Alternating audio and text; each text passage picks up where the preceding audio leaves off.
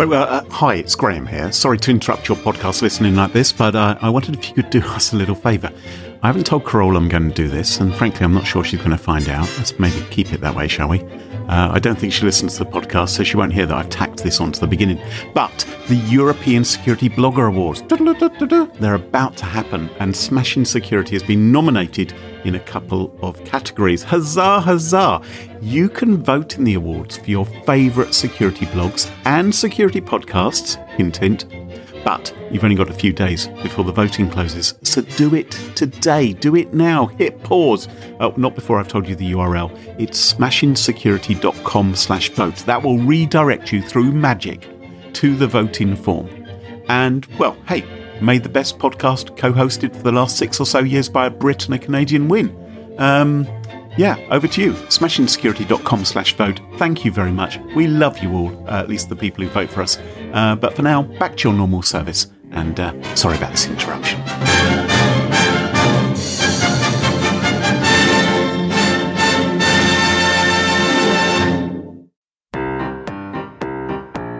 Hey everybody, Carole here.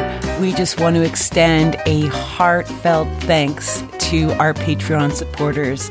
Today we showcase these 10 with our deep thanks. Yurig Taraday, Alexander Burris, Mark Colley, Daniel Tudman, Stuart Mann, David Matthews, Richard Hicks, Giselle Warwick, Neil Wilson, and Michael Crum. Thank you all. If you want to join the Smashing Security Patreon community, check us out at smashingsecurity.com/Patreon. Now let's get this show on the road.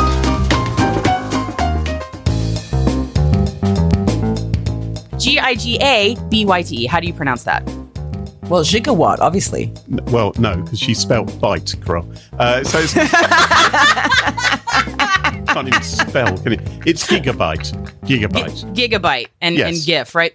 NIST says that the GIGA prefix is pronounced giga. What? Giga. Making the pronunciation of what we normally would say gigawatts in Back to the Future is actually correct as gigawatts. What? Smashing Security, episode 187, Huawei ban, MGM hack, and a contact tracing cock-up, with Carole Theriault and Graham Cluley. Hello, and welcome to Smashing Security, episode 187. My name's Graham Cluley. I'm Carole Theriault. And we're joined this week... You already know who it is. It's Maria Varmasis. It's me. Hi. Welcome, Maria. Back by popular demand via Twitter. Thank you all for summoning me. God, hey, your fans went crazy. They're like, Maria. I broke the rules by asking you publicly just to see what would happen. And whoa. Shame her onto the podcast. I can't say no. The internet demands it. It's like proposing in public. Bro, what's coming up on the show this week?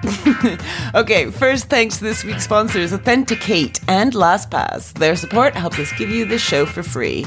Now, coming up on today's show, Graham is going to share the latest UK COVID tracing snafu.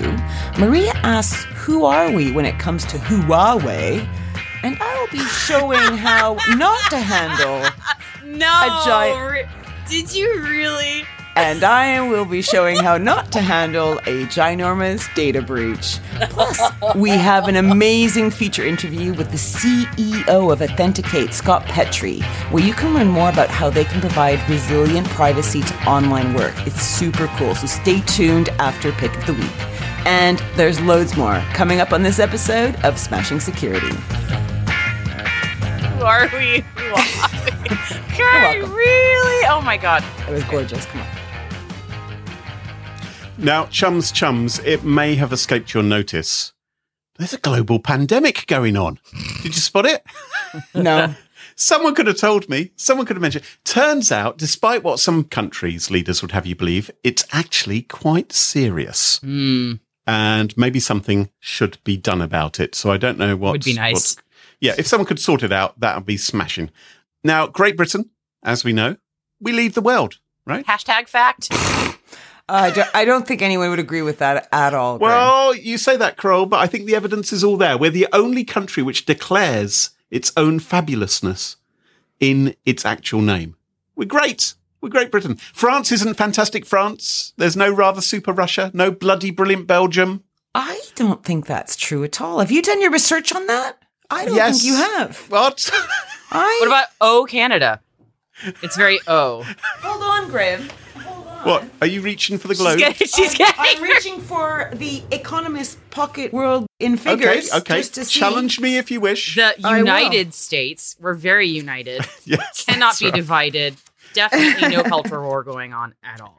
United States. So you're exactly. Okay, maybe you're right. I will look it up and I'll say after the show. The Democratic Republic of Congo, right? I don't even need a map for that one.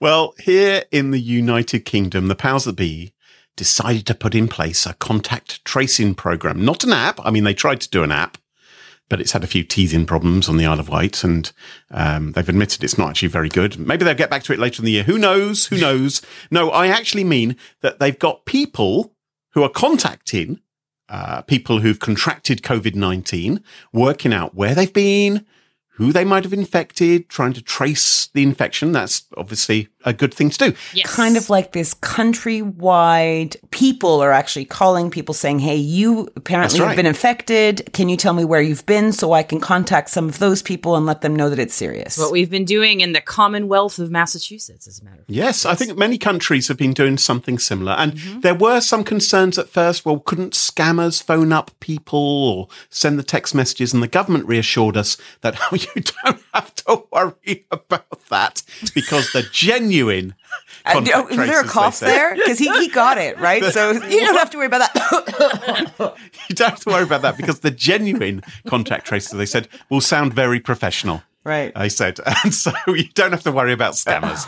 Now, who should be put in charge of this monumental challenge? What great brain should organise this thing with the... Well, who they've ended up choosing is Dido Harding. And Dido Harding is the ex-chief executive officer of TalkTalk, who were massively hacked by teenagers. Yeah, good communicator, though. Well, yes, she appeared on TV a lot, talking about... what was it she was talking about? It was sequential attacks. And it's like Rudy Giuliani, sort of cybersecurity expert. Yes. Oh, wonderful. But Dido has lots of experience. She used to be a horse jockey. She's a prominent member of the Jockey Club. Okay. And there's nothing wrong with that. Yeah, we all have hobbies. Let me explain. Don't be a dick. Yeah, he is a dick. No, there's nothing wrong with being a jockey, and she's very important inside the Jockey Club. It was her organisation which gave the go-ahead to the Cheltenham Horse Racing Festival, where oodles of people, over 250,000 people went. Well, most of the country was preparing for lockdown. Oh. And then there was a flare-up of COVID-19 in Cheltenham. Lots of experience. Can I just make sure I understand? So she was put in charge of this. Yes. The government's contact and trace program. Yes. She then broke the rules for her own horse. This was basically her interview, her audition for the job. So before she got the job, a few weeks before, she had organised this thing where there was a flare-up. So she's perfect. I mean, to be honest, if you're going to trace lots of people who might have the infection, go down the list of people who went to the horse race in which she organised. So she has access to the data. It makes a lot of sense to me. Yeah. Anyway, it is what it is. And in May, the UK government, Boris Johnson, stood up there and he said, we've got 25,000 contact tracers ready to go. He said, this is a world-beating test and tracing system. We're going to train them up and they're going to be starting to phone everybody up. So you may ask, now it's a couple of months later, how's it all going? Are they off to the races? Sorry. It's going to be interesting, Graham, because we covered this a few weeks ago. It'd be interesting to see what's happened since, because it was imminently about to be, Well, it's all in place now, and it was all going very smoothly until this morning as we record this. We're recording this on Tuesday, the 14th of July, Bastille Day. The fabulous French again. So it was going well until then, because this morning at 8 o'clock, the contact tracers tried to log into their online system from their homes. As they do every day. As they do every day. Mm-hmm. But this day, they were greeted with a message which said, your password has expired. You can't log in. Wah, wah. Is this like an old school security thing? Because we used to do that in the old days where we'd kind of force a password reset every, twice a year, whatever, some amount of time. case, it was exactly 2 months since the tracers had all been registered on the service. 2 months, 2 months had gone by, and so they all had their passwords expired. So everyone got the same email. It was an email they got. Oh, no, they tried to log in. They tried to log in. Right? My God. You tried to log in, and you were told, contact your administrator. Now, there have been stories in the press. One guy named Joe. About... Talk to Joe. Well, Joe's on holiday going, what the fuck? Anyway. If you found it difficult to contact an administrator, maybe they turned their mobile phone off, you might try and go to the website, which lets you reset the password. So these are the workers, right? These are the 25,000 people that have been hired by the government to help combat this pandemic. Joe being like, ticket resolved, there's a password reset protocol. Why aren't they using it, dumb users? So if you went to the webpage run by Cytel, which lets you reset your password, you were greeted with a message from your browser saying, can't open that page because the server is not responding. Now, do you have any guesses? It's too much traffic. DDoS! They gave it a gentle hug to death. But it's almost like not DDoS. It's DDoS, but it's almost by request. Yeah, it's sort of... It's like a requested DDoS. It's getting Reddited. Maybe they were testing the resiliency of the system. That's what was going on. I mean, just like COVID-19 does a denial of service on your own body, and you aren't effective, you can't work and you can't stand up and you feel terrible. Similarly, this has happened to you as well, and you can't get through to the site because it's horrendous. Okay. So I would like to remind everybody, I'm sure our listeners are very wise, but enforcing regular password changes just for the sake of it, like every 2 months, not necessarily a good idea. No, it's also extremely old school, and there's much cooler ways to manage these things these days. Well, I think you should only really change your password if you've got a reason to change your password. So only reset people's passwords if you've had a breach or something, or if you realise it's weak. Yes, or if you realise you're reusing the same password. Let's hope those 25,000 people, by the way, when they were registered, weren't all given the same password. Let's hope that wasn't the case, but who knows? They changed the password policy to expire every 90 days now, so that'll help. But also, the problem is that when you get told, if you're in a regular job, if you remember regular jobs, any of us, if your company did enforce a password change on you, you would often take your existing password and you'd add a number 1 on the end. Exactly. Or number 2 or April. How do you know April, my May, password, June. Graham? Who told you my algorithm? I don't know if you're being 100% fair. I mean, I think in this instance, fine. But I think a lot of companies out there still, and we used to recommend it. I used to work at a security firm where we recommended, in fact, internally every 90 days, the password was a forced change. Yes. This is 10 years ago, but this that happened. might have been our IT department recommending it. I'm not sure that the security experts at that particular company thought that was a good idea. All I'm saying is there's a lot of companies who are doing this where the IT experts who are responsible for security are mandating this. And I think there are some costs to this. And this is a very good example as to one of them. If everyone's password has to be changed on the same day, your site goes down. I think one reason why some companies have implemented in the past a sort of regular resetting of passwords is because people leave a company and they think, crikey, we don't want that password still living. Now, that does deal with that problem, but a better way to deal with that problem would be when someone leaves the company, reset any passwords which they had access to instead, rather than... That would require an actual offboarding process that's somewhat organized, and that's asking a lot of... You can tell that Graham never worked in IT. I don't even know if that's necessarily an IT problem, if that's just like, people left, especially for something maybe as ephemeral as a contact tracing program. These are usually duct tape and bits of string, right? So having a robust organization around that might be asking a lot. But I don't know. Well, that's why you bring in people like Dido Harding, right, to head it up. Who to give is everyone on the circuit. COVID-19 so you can test how robust your program is? No? Yes. Oh, okay. No. So if we were talking about the company that we all used to work at when we used to do the hard password resets, I there was another algorithm that was very common in the area where I worked, where someone I know when she first started, her password was the top row of her keyboard, and the next reset, it was the second row, and the third reset, it was the third row. And then by the time you got to, month 6 or 5, she could just go right back to the top again. So across the top. Oh, so, wow. Yeah, that was her. Yep. Just keep going through. Yep. Yeah. Great security. Maria, what have you got for us this week? Today's story broke this morning, and it's actually a UK story, but in typical American fashion, I'm going to make it about the United States first, and then we'll get our USA. USA. Exactly. Oh yeah, that has a different tinge to it now, doesn't it? Yeah. America first. So in the middle of our quarantine haze, there was a story that I know I missed, and you might have missed. It sounded like a typical back and forth in the long battle between U.S. and China, and another little petty political point being scored by the United States against Huawei, which is the Chinese tech giant, right? Yes. So you're probably very well aware that Huawei has been on the U.S., quote, entity list since May 2019, which means that in the United States, you need to have government permission to sell Huawei's tech.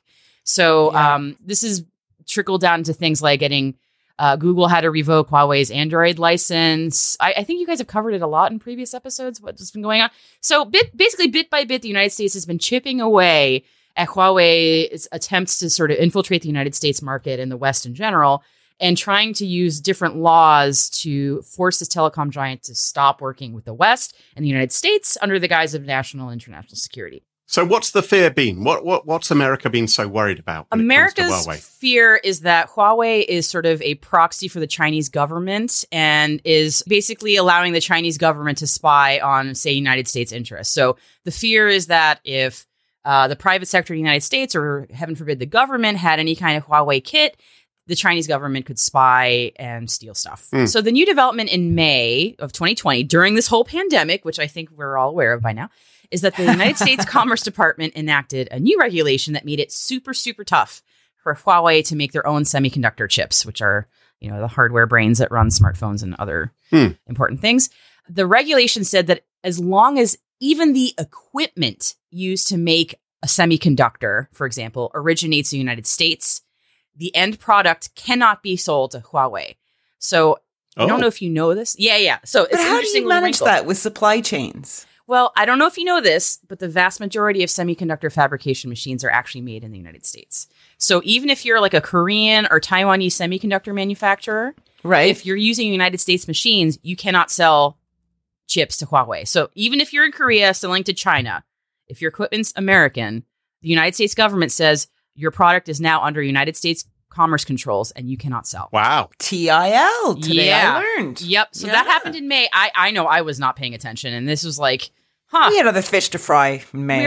This one totally slipped by me, and now we're seeing the repercussions of that. So that move that the United States Commerce Department made effectively stopped the vast majority of chip makers all over the world from doing business with Huawei. Yes. So if you're a reputable chip maker, and again, a lot of them are in Asia, no matter where you are, you can't do business with this huge tech giant. So Huawei now has a super hard time making these brains of their products, these chips, and they have to find new sources to get them made, but they can't go to any of like the reputable known folks in the supply chain all over the world. So security analysts watching this on the sidelines are going, Huawei's probably going to have to either try to home source this, which is not going to be great, or try to find dodgier suppliers who really can't guarantee the security integrity of what they're making. Or presumably get semiconductors made by any other country other than the U.S. Well, semiconductor fabrication machines made by some other country. And that's not an easy... My dad was a semiconductor engineer. This is like... I was thinking you were swatted up on this. Okay. Well, it's good. This was my dad's thing. It was like, I remember I grew up hearing about this kind of stuff all the time. Is it big in Greece? Are they making lots of semiconductors? My dad was in the United States. Yeah, stop being so racist. Now, my dad, we came to the United States in the 80s. My dad was working for the United States. So, shame on you, Graham. Yeah, shame. Just kidding. I thought this was a sideline from the hot sauce, the Vermasis hot sauce. Maybe you're doing also Vermasis semiconductor manufacturing facilities. My dad worked at a semiconductor fab in Massachusetts. That was my dad's line of work. How unglamorous. I thought it was really cool. Excuse you. Can I say, by the way, today I learned that TIL means today I learned. I always thought it was true in life. But from what you said, Carole, this has just blown my mind. So I'm basking in that at the moment. Did you know that LOL does not mean lots of love? Just checking on that one, too. Okay. I think it was Carole. Oh, no. Okay, so. Just think of how many people, lol. Lots of love. Okay, sorry. Anyway, so back to the extremely interesting semiconductor story. Yes. So I just gotta say, this is sort of some interesting chess by the U.S. Commerce Department. Look, that's an interesting move. It does force the hand of pretty much everybody working with Huawei, no matter where you are. So bringing me back to the whole reason I'm bringing this story up, as of today, there are repercussions now for the United Kingdom. So, breaking news via the BBC this morning, the UK... There you go. The UK's mobile providers are now being banned from buying new Huawei 5G equipment after 31st of December this year, and they must also remove all of Huawei's 5G kit from their networks by 2027. So that's a freaking long time.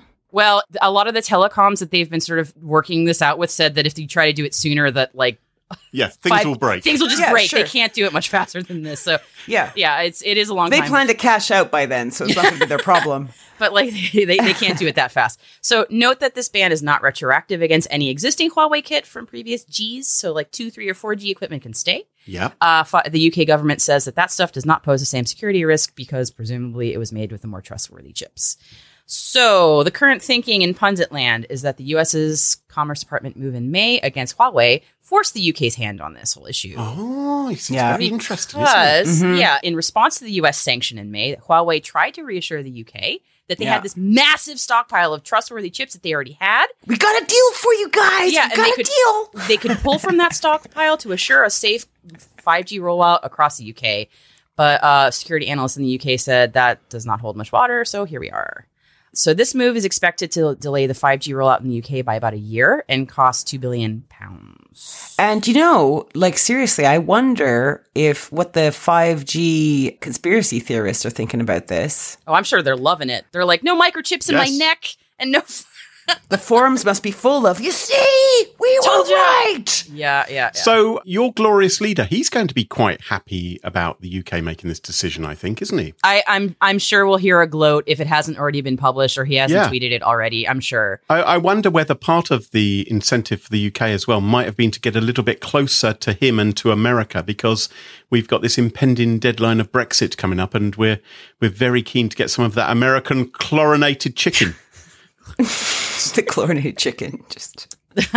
I'm sure this is not going to go down without a fight, and there's going to be some kind of retaliation from either Huawei or China. Yes. Or what is there? This just seems like another escalation in this whole Cold War, if you want to call it that. Because this is a serious amount of cash which China now isn't going to get, right? As I said, if I was them, I would be pissed off. This is really something, and I'd be pissed off at both the UK and the US right now. So. There's no way there aren't going to be consequences to this. So I guess watch this space.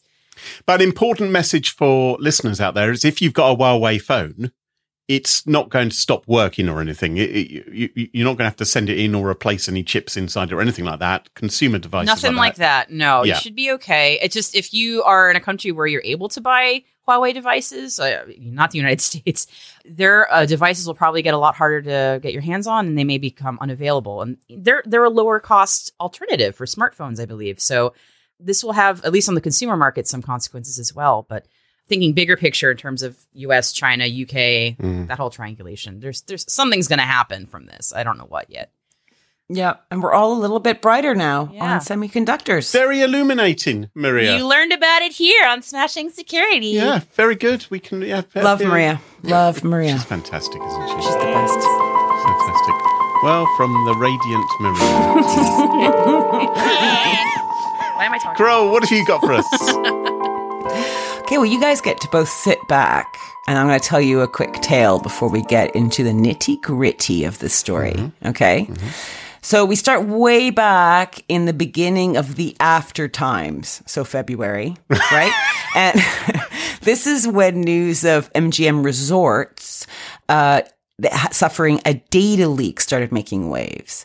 Not just because they left their data unsecured, but we were hearing that more than 10 million user accounts stolen from MGM Resorts were being basically auctioned on a hacking forum or published on a hacking forum. And MGM Resorts, this is a hotel. They have a huge hotel in Vegas and other things like that. Well, you know what? They were the hotel where the shooting happened.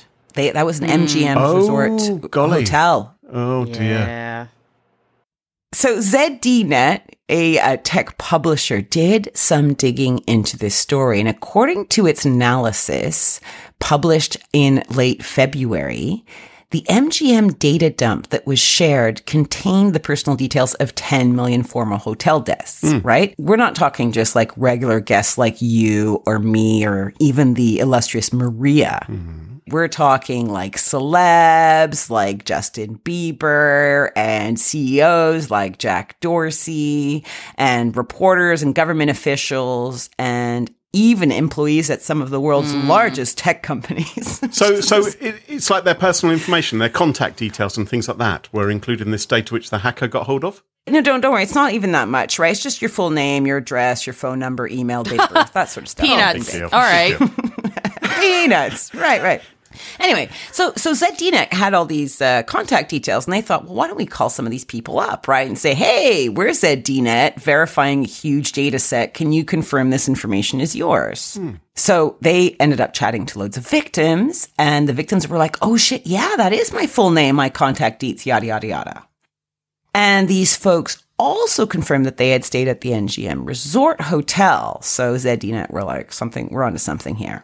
Okay, so we're still in February now, right? Right. So ZDNet now contact MGM Resorts going, hey guys, we found this like data dump and we've kind of confirmed a few deets, and could it be you're like the digital version of Typhoid Mary here, right? Because basically they hadn't yet admitted publicly that something had gone on. Oh, I see, right. And ZDNet get this response like within an hour from MGM Resort security people, right? And it says, quote, this is back in February. So, quote, last summer, we discovered unauthorized access to a cloud server that contained a limited amount of information for certain previous guests of MGM Resorts. We are confident that no financial payment card or password data was involved in this matter. Did I say sorry? Did you hear the sorry there? No, Should I read it again? There wasn't actually an apology. You didn't see? Okay, I didn't see one either. Okay, so they haven't said that we've informed the customers or... Actually, the hotel chain said they promptly notified all impacted hotel guests in accordance with applicable state laws. All right. Now, I don't know what that means for the rest of the people that were in that data dump. You know, I'm sure they're not all U.S. citizens. There might have been Canadians, for instance, or maybe Europeans or Africans or Asians or anyone from all over. And how does that apply? Yes, because here in the Royal Duchy of Oxfordshire, we have a very specific data notification rules, which they should have applied. Wait, are we talking about Nevada's data protection laws? Like Nevada? Now, okay. So MGM Resorts also told ZDNet, effectively, don't worry too much. This data was old, right? And ZDNet was able to confirm this. So when they contacted people, none of them had stayed at a hotel past 2017. And some of the phone numbers they had called were disconnected. But of course, many were still valid because how many people change house or change phone numbers or, I don't know, change their date of birth? Right? Yeah, yes, exactly. How can you say the data's old? You know, just... But they said it was an old data dump. Story of my life.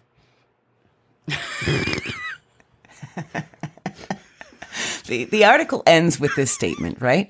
The size and the severity of this MGM Resort security incidents pale in comparison to the massive data breach that impacted Marriott hotels in 2017, when hundreds of millions of users were stolen by Chinese state-sponsored hackers. Sorry, who said that? This was at the end of the ZDNet article. Oh, right. So they reassured people, there's been a breach. They're saying, look, 10 million, 10 schmillion. It's not, big deal. Yeah, right. It's not 100 million. Yeah, exactly. Right. Exactly, yeah. Yeah. And, Bieber Schmieber, who cares, right? Yeah, exactly. So, well, lo and behold, it seems that either MGM Resorts either played down the extensiveness size of this hack, or despite having claimed they had 2 independent forensic teams analyze the situation way back in February. And so maybe they failed to notice that perhaps the problem was way bigger than was reported back in February. When you say it was way bigger, what do you mean by way bigger? Well, remember we were talking about 10 million guests? Yeah. Turns out it was 142 million guests.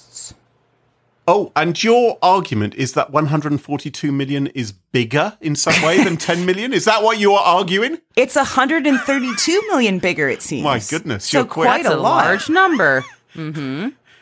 So the plot thickens because the hacker claims to have obtained this hotel data after they breached this company called Data Viper.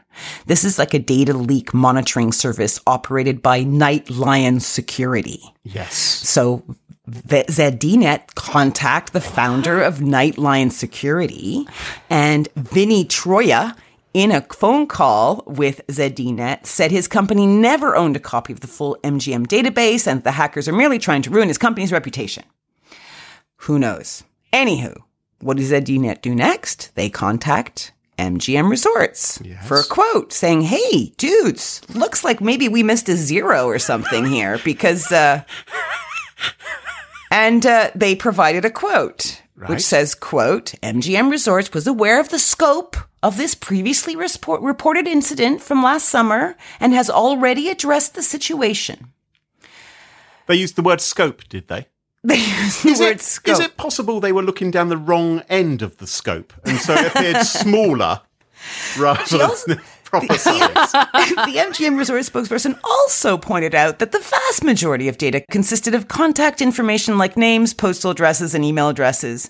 You know, not the important stuff like financial information, just your private, personal information. So they still have not apologized. There was a quote you read you saw something on Twitter just before we started recording, Graham. Do you remember what it said? Yeah, the guy from the BBC said MGM are still not confirming actually the size of the breach. I think where's GDPR? That's what I'm saying. Come on, GDPR. Yeah, there must have been some Europeans there. Yeah. And I think bog off, because ultimately what we're seeing here is how not to handle a data breach, like in the worst way. So the only way you can fight back is basically do not stay at MGM Resorts. That's what I would say. Shame on you, MGM Resorts. Done.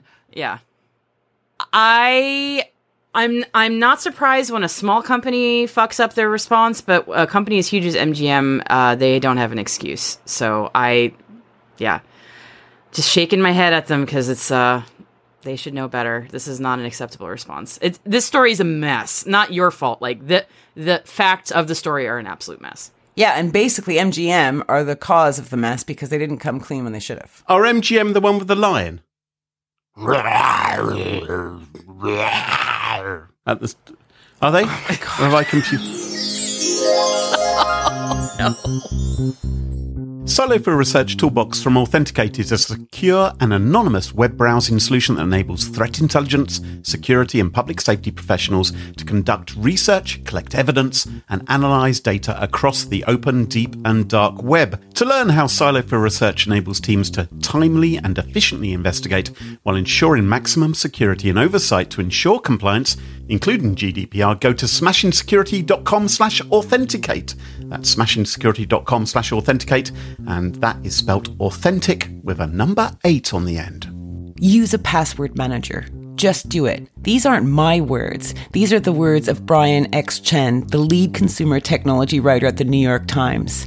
It's time that everybody uses a password manager, both at home and at work. Now get this, LastPass from LogMeIn offer businesses a secure vault with centralized secure access, single sign-on, and simplifies remote management of all these accounts. And guess what, you home users out there? You can get LastPass free. For more info, go to smashingsecurity.com/LastPass. That's smashingsecurity.com/LastPass. And welcome back, and you join us at our favourite part of the show, the part of the show that we like to call Pick of the Week. Pick of the Week! Pick of the Week. Pick of the Week is the part of the show where everyone chooses something they like. Could be a funny story, a book that they've read, a TV show, a movie, a record, a podcast, a website, or an app. Whatever they wish. Doesn't have to be security related necessarily. Better not be. And my pick of the week this week is not security related. Good. It is a website, a rather cute website. And what it does is it says, let's face it, we're all stuck indoors. It's going to be a while till we travel again. Wouldn't you like to look out through someone else's window, somewhere else in the world?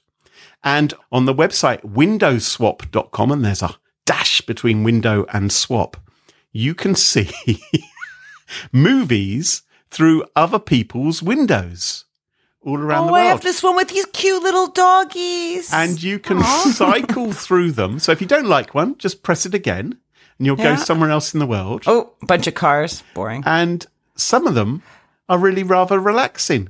Oh, this is nice. Have you ever landed on anyone doing the naughty? Right, Cross, stop. Right. No. No. I'm not saying it's not what it's for, but you'd forget that you would be filming. It's always got to be filth with you, doesn't it, Carol? Carol, I knew you'd try and make this scrubby. These are not live streams through people's windows. What they are is you get to submit to the makers of the site, who are Sonali Ranjit and Vaishnav Balasubramanian. You can submit a 10-minute video file, which obviously they vet and watch, and then they put it up on the site if they like it. So it's not a live stream. It's just 10 minutes, but some of them are really charming and relaxing. I agree. I might submit mine, actually. I might do the same. Why not? It's very, very cute, and it is window-swap.com. Okay, can I just ask a question? What if you submit a 10-minute video and it's perfect, and a 9-minute 13? You run past naked! Really fast. Once again, can we go back to this? It's always you being grubby, isn't it? It's always you who has to ruin things for everybody else. I think you're hinting that this is what you're going to do. I might. You might want to find my video. 9 minutes 13, eh? Okay, good to know. Good to know. Maria, what's your pick of the week? My pick of the week is going to piss some people off, and that's why I like it. I saw you tweet about this. If you follow me on Twitter and actually pay attention to what I tweet, you've seen this story. So basically, I want to know, I'm going to ask the two of you first. How do you pronounce the file format that ends with .gif? How do you pronounce that? GIF? A GIF? Because I'm not a pervert. And it's not a GIF? No, it's never ever No, I've GIF. never said GIF. I've never said GIF. Okay. Always GIF. How do you pronounce a GIGBYTE? GIGABYTE. Did I misspell that? You did, yes. I forgot the A, sorry. A thing I just made up. I can spell. GIGABYTE. How do you pronounce that? Well, gigawatt, obviously. Well, no, because she spelt bite, Carol. So it's... can't even spell, can you? It's gigabyte. Gigabyte and GIF, right? So, NIST, which is the National Institute of Science and Technology, United States, one of our big sciencey places. I almost had an internship there. I should know what they stand for. They're very cool because they provide a framework for cybersecurity. So if you're a company and you kind of want free resource on how to build a security policy in your company, NIST has a ton of up-to-date resources. So just doing a little ad for them, but it is good stuff. Yes. They are a repository of extremely intelligent people. Yeah. I highly respect them. Okay. So NIST says that the GIGA prefix is pronounced correctly giga. What? Giga. Making the pronunciation of what we normally would say gigawatts in Back to the Future is actually correct as gigawatts. Gigawatts. Hang on. So in Back to the Future, they say gigawatts. They say gigawatts, and people have been giving them shit since the 80s that Back to the Future was like, oh, they said gigawatts. Apparently that's correct, and we should also be saying gigabyte. Look, gigawatts is way more fun to say. Gigabyte. Gigawatt. Are we giga sure whatever. Doc Brown wasn't French or something? He was just saying gigabyte. Yes, it's beautiful. Say giga. Giga. Say giga. See, it's fun. I think we need to get on board with the NIST. No, I'm not. No, I'm not happy about this. Oh, surprise. The thing that we've all learnt under lockdown is that scientists can't be trusted. There's Dr. Fauci going around telling people to wear masks, and we've been reliably told that maybe we shouldn't do that. And maybe similarly, we shouldn't trust these people trying to tell us that gigabyte isn't pronounced gigabyte. It's gigabyte, and I will die on this hill. No, I won't. But I... Gigabyte. Gigabyte. Giga. It's actually gigabite, if you want to go by the original Greek. Gigabite. Oh, well, okay, the Greek has corrected us. No. That's not Greek. I'm just joking. Oh, my God. Actual Greeks will be so mad at me. Funny. Carole, what's your pick of the week? Mine's not funny. Oh. Mine's not funny. Well, that just about wraps it up. No, but it's kind of maybe important, maybe interesting, maybe, okay? Maybe. Okay, so during the pandemic, I have been giving some thought to the single folk out there, right? Yes. Because during a pandemic, if you're on the lookout for a partner, that's gotta suck. Yes. And I was thinking, I wonder what's going on. And then I was like scrolling through my pods, and I found this pod that I subscribed to, I don't know, a year ago, and I'd never listened to it. And it's called No. I think I probably read about it somewhere, subscribed to it, and there it was sitting at my feet. No with a cano. No as an N-O. No. Oh, N-O, right. Pronounced no, yes. New. It's put out by a podcast network called The Heart Radio, and they put out a few episodes, and one of them was this 4-part series called No. And this is not for kids, but this is where the host, Caitlin Prest, explores her kind of sexual... Sorry, my mom's calling me. What? In the middle of this? I know. Like, Mom, your timing. She's like, Carole, do not say the words you're going to say. Don't stop. Wow. Are you being dirty on the radio? Karen's calling in. Oh my goodness. So where the host, Caitlin Press, explores her kind of sexual boundaries and how she maybe managed or mismanaged some of the situations as she kind of, slalom through boyfriends, friends with benefits, all the stuff. But even cooler than that. So I recommend listening to it. I'm not saying you're going to agree with it all. I'm not saying you will or won't. It's just worth listening to. It's going to stretch your mind a bit. But even cooler is that a show that I've listened to for more than a decade, Radiolab, did this retrospective on this Caitlin No series that she did. And so they kind of sum up her 4 episodes into one tiny episode, and then they kind of explore it from different points of view, what she kind of covered in her show. It's fascinating. Check it out. Or don't. All right. Or don't, So are you recommending the podcast No or the Radiolab episode? I recommend No? both. Okay. All right. And we'll put links in the show notes if anyone wants to check it out. Under this episode 187. Marvellous. Well, that just about wraps it up for this week. Maria, I'm sure lots of our listeners would love to follow you online and tell you that you're wrong about how to pronounce gigabyte. Giga. Remind us what your Twitter handle is. I'm on Gigabyte. No. I'm on Twitter at mvarmazis. Please spell it correctly. Fantastic. And you can follow us on Twitter at Smash Insecurity, no G, Twitter doesn't have to have a G. And you can join the Smash Insecurity subreddit as well. And don't forget, if you want to be sure never to miss another episode, please subscribe in your favourite podcast app, such as Apple Podcasts, Spotify, or Pocket Casts. And thank you for listening to us, for supporting, for sharing episodes of Smashing Security. You guys rock. Also, huge thank you to this week's Smashing Security sponsors, Authenticate and LastPass. Their support helps us give you this show for free. And make sure to stay tuned for our exclusive feature interview with Scott Petrie, co-founder and CEO of Authenticate. Check out smashingsecurity.com for past episodes, sponsorship details, and information on how to get in touch with us. Until next time, cheerio, bye-bye. Au revoir! Toodaloo.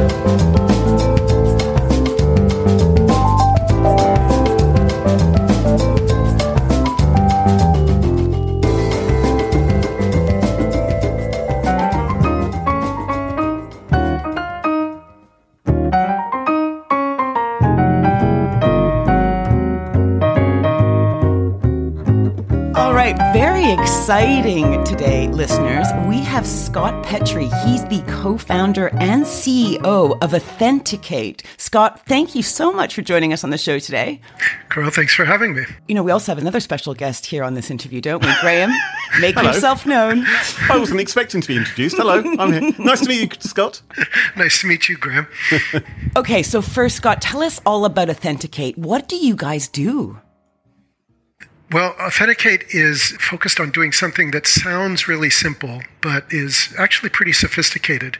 We build what's called a web isolation platform, and that basically means that as users interact with web services, we provide an intermediary web environment that conducts all their actions for them and turns whatever they're doing online into a safe, secure, benign, policy-controlled, audited work stream. So you can think about Authenticate as basically providing a platform that allows people to access the internet using browsers running on our platform rather than the browser on their own local device. Okay, so I'm guessing the kind of people that would be really interested in this are people that are really interested in keeping their actions private or really into privacy? It's a great question, and the answer is yes, plus. So okay. When we started the company, you know, we basically saw that there was more and more stuff being done online, right? The proliferation of cloud applications, people moving all their personal activities, you know, banks and healthcare providers starting to provide web access portals for users. People were using the regular browser that came with their computer, using the browser to store passwords, to, you know, download data, cache information, keep their local state in that environment. At the same time, advertisers or bad actors are using the exact same channel of delivering web code to try to corrupt those systems. And so when we started the company, we were thinking about pretty much a broad array of issues associated with the browser, and anonymity and privacy is absolutely one of those things, but also like integrity of the page code when you render a page, or the ability to manage credentials without those being stored in a place that's susceptible to exploit, or, you know, checking the integrity of a link to ensure it's not routing off to a rogue server somewhere before someone clicks it. So we really looked at this holistically. I mean, the web security world is defined by probably 12 different categories of product that live either at the endpoint, at the network, or at some sort of edge-based control mechanism. And what we said was, why don't we take all of those capabilities and embed them in the application itself called the browser? And that's how we built this platform. Ah, that's interesting. So you basically provide a browser that allows people to do work that, and it protects their identity, and it kind of anonymizes them. Not pseudo-anonymizes them, but anonymizes them. Wow, better than GDPR. We are, you know, fully compliant with GDPR and alphabet soup of other requirements as well for a variety of reasons. But you know, we used to refer to the platform as a cloud browser. You know, before the analyst community started to track this concept of virtual browser infrastructure, or started become a category, because the idea is basically you run the browser as a service, and it lives in our platform. You have a secure connection to it. At that point, you're basically sort of using an intermediary or proxy. I don't want to say proxy for the technical reasons, but sort of metaphorical proxy to get out to the internet. That platform becomes the sacrificial lamb, and it keeps everything you're doing at arm's length from anybody on the other side of the equation. And that's kind of the beauty of this approach, isn't it? Is that you're letting someone browse the internet like they would normally, but they're kind of doing it inside a protected bubble. And if anything bad happens in it, it's not going to cause them any harm. Exactly right. We transcode everything that the browser executes using standard protocols into our proprietary and encrypted display protocol, remote rendering protocol. It's more than just display. It's audio, video, etc. It's binary files if authorized. But then the important thing, Graham, also is that in addition to that bubble, a lot of our customers are operating in compliance-oriented organizations, or they have sensitive workflows like law enforcement investigations or financial activities. We provide a full suite of administrative policies as well to control device access, data policies like upload and download, and then we have the ability for all activity to be logged centrally, regardless of device, network, etc. And that log data is all encrypted with customer-controlled keys, so the customer gets to control their data rather than us controlling their data. So that to me seems really cool, because if I was, for instance, investigating financial fraud, or if I was in law enforcement working on a case, I would imagine if I was using a normal browser on my computer, I'd kind of have to fill in a logbook every time I clicked on a link or downloaded something. Whereas if you're working inside that sort of environment you're describing, everything is sort of getting logged for you. It's absolutely right. And if you think about, that example right there, and we have customers who we've spoken to about this. When IT gives a financial crimes investigator a set of tools, they are by definition doing things outside of corporate policy. They're going to a website perhaps, or interacting on an internet forum that a normal employee wouldn't be allowed to get to. They're interacting with web code that could be damaging to the organization that a normal employee wouldn't be allowed to transit the gateway and come into the environment. And so they're giving the employee these tools that allow them to conduct their investigations anonymously and securely, as Carol, as you said. But it's also still inside of the realm of control, where IT has positive visibility over how the tool is being used and to prevent abuse, which is a critical part of the compliance equation as well. So tell me about the customers you have. Like you mentioned law enforcement. I'm guessing there's also going to be some law firms involved, insurance companies. A little bit of history. This is the second company that I've started. The first company was an email security company that was also a pioneer in the cloud space. And it became a pretty well-known company, and that was an awesome platform because we could sell the same thing to every customer. And if I understood then what I know now, the cross to bear, the challenge for our company is that we're not a single platform for a single customer. It's not like you can just go to every organization and say, replace your browser. It's a little bit more difficult than that because of a variety of reasons, whether it's user preference issues or whether it's IT change management issues or whatever. What we've been able to do, though, and what our market differentiation is that our product can be configured very specifically for very specific use cases. So yes, we have financial services firms using us for forms of financial fraud and money laundering investigations. Yes, right. We absolutely have law firms using us. The use case there is slightly different, though. That might be an environment where the senior partners need to get access to, social media sites or personal sites, but the legal IT doesn't want that information to be commingled with sensitive client data on the same device. And so they can use our platform as a way to give a second window onto the internet where there's no data commingling, if you understand that. We have... It's almost like a virtual safe room. 100%. And with the recent change to the way everybody works, if this was a video conference, you'd see me in one of the bedrooms in my house, and it's, this is my office now. More and more people are working remotely. And so we've seen this idea of being able to take the browser and implement positive policy control and audit over the browser. It allows IT to get back in control of what people are doing when they're working remote without having to give them a laptop and a VPN connection, et cetera. So we have a lot of organizations that are using us for regulated access to cloud applications, whether it's, HR and payroll related activity, call center, help desk oriented activity. Those employees are all working remotely now.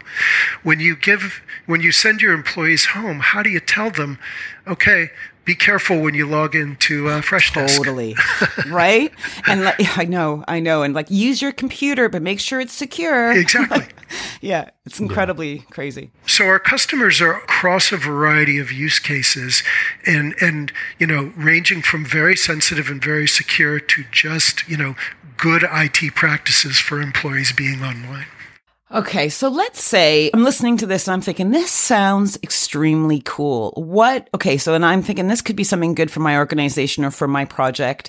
What steps do they do? How does it work? Do they get to test it out or?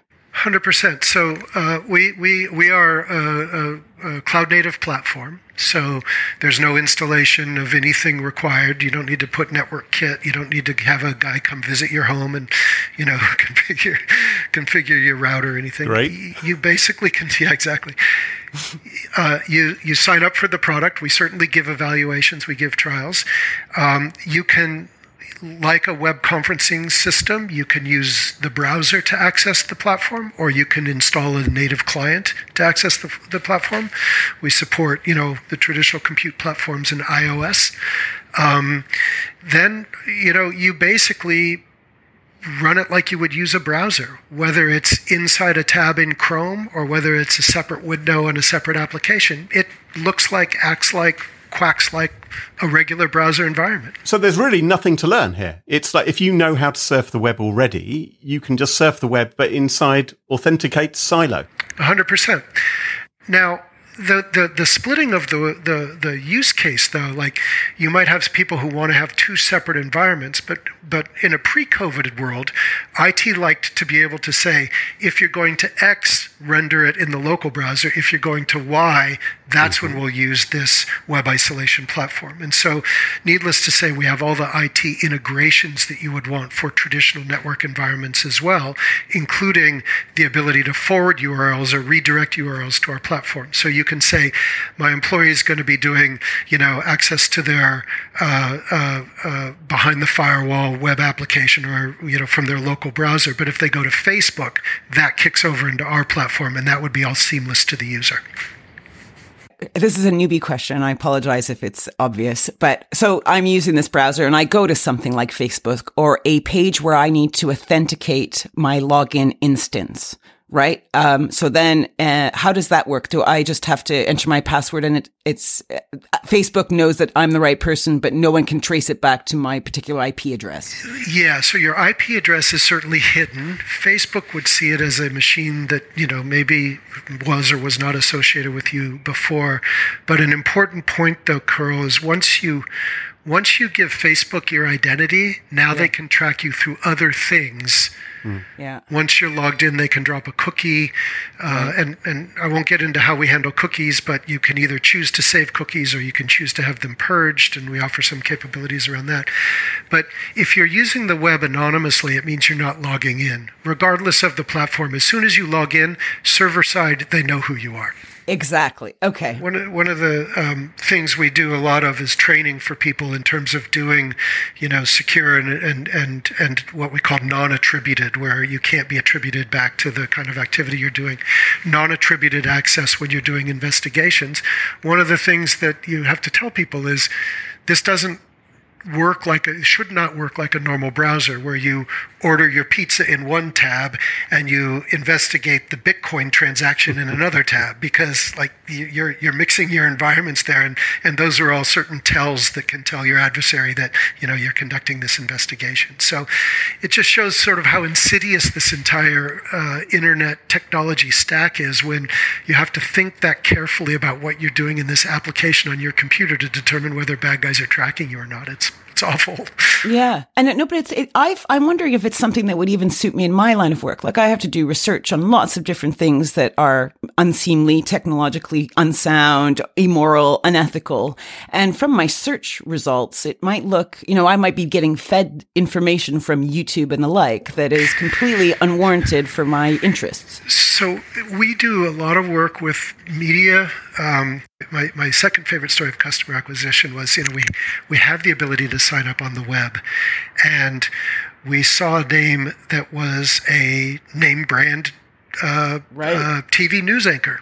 and signed up, took a 30-day trial, swiped his credit card, and was using it.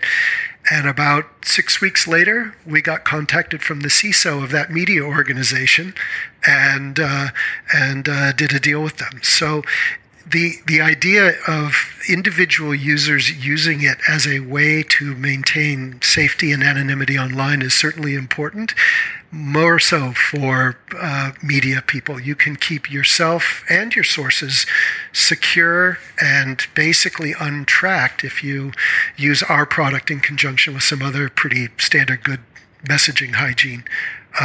It's very cool, Scott. And one of the things I like about this is that you're not being tracked when you're using this, but you can see who's trying to track you as well. And so you can begin to collect data like that with, it's both the Toolbox and Lightbeam as well, which is one of your, is that an add-on for it?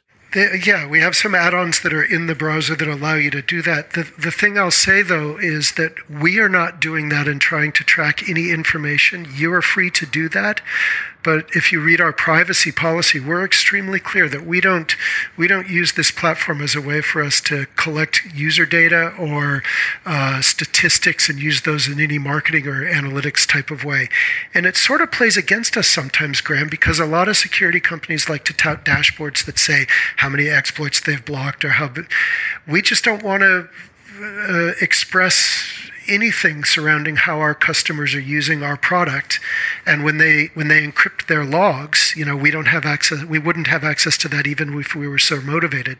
So we've really we give you the tools to do that and collect the information, but we're not trying to aggregate that and create side business and monetize the data like so many awful companies are. Well done to you for that, because I do think when that kind of data is collected, it can be considered rather toxic data anyway.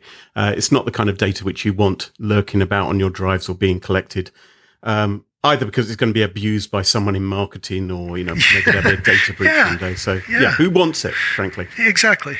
Now, Scott, I have one question for you. I see on your smashingsecurity.com/authenticate page, you're offering a curated list of open source intelligent research tools that you guys have. Tell me about that. We've learned a lot about OSINT, which is open source intelligence gathering. And we've spent a lot of time, as I said, doing training, pulling together training programs and curricula, working with customers on improving their tradecraft. And so we've curated this list of different open source tools that would help people conduct their investigations. And we like it if they want to try using those tools inside of our product. If they don't, use a virtual environment in their local computer so they don't taint their own environment. But as they conduct their research, this is a handy list of tools that can be used for people to dig a little bit deeper and learn more about, companies or properties or regions as they conduct their investigations.